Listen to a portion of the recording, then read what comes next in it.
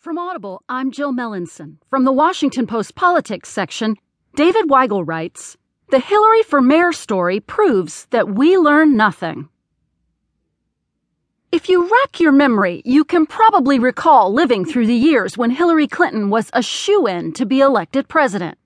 In 2008, Clinton diehards insisted she was more electable than Barack Obama. Exit polls did not debunk this. In 2012, with Clinton's approval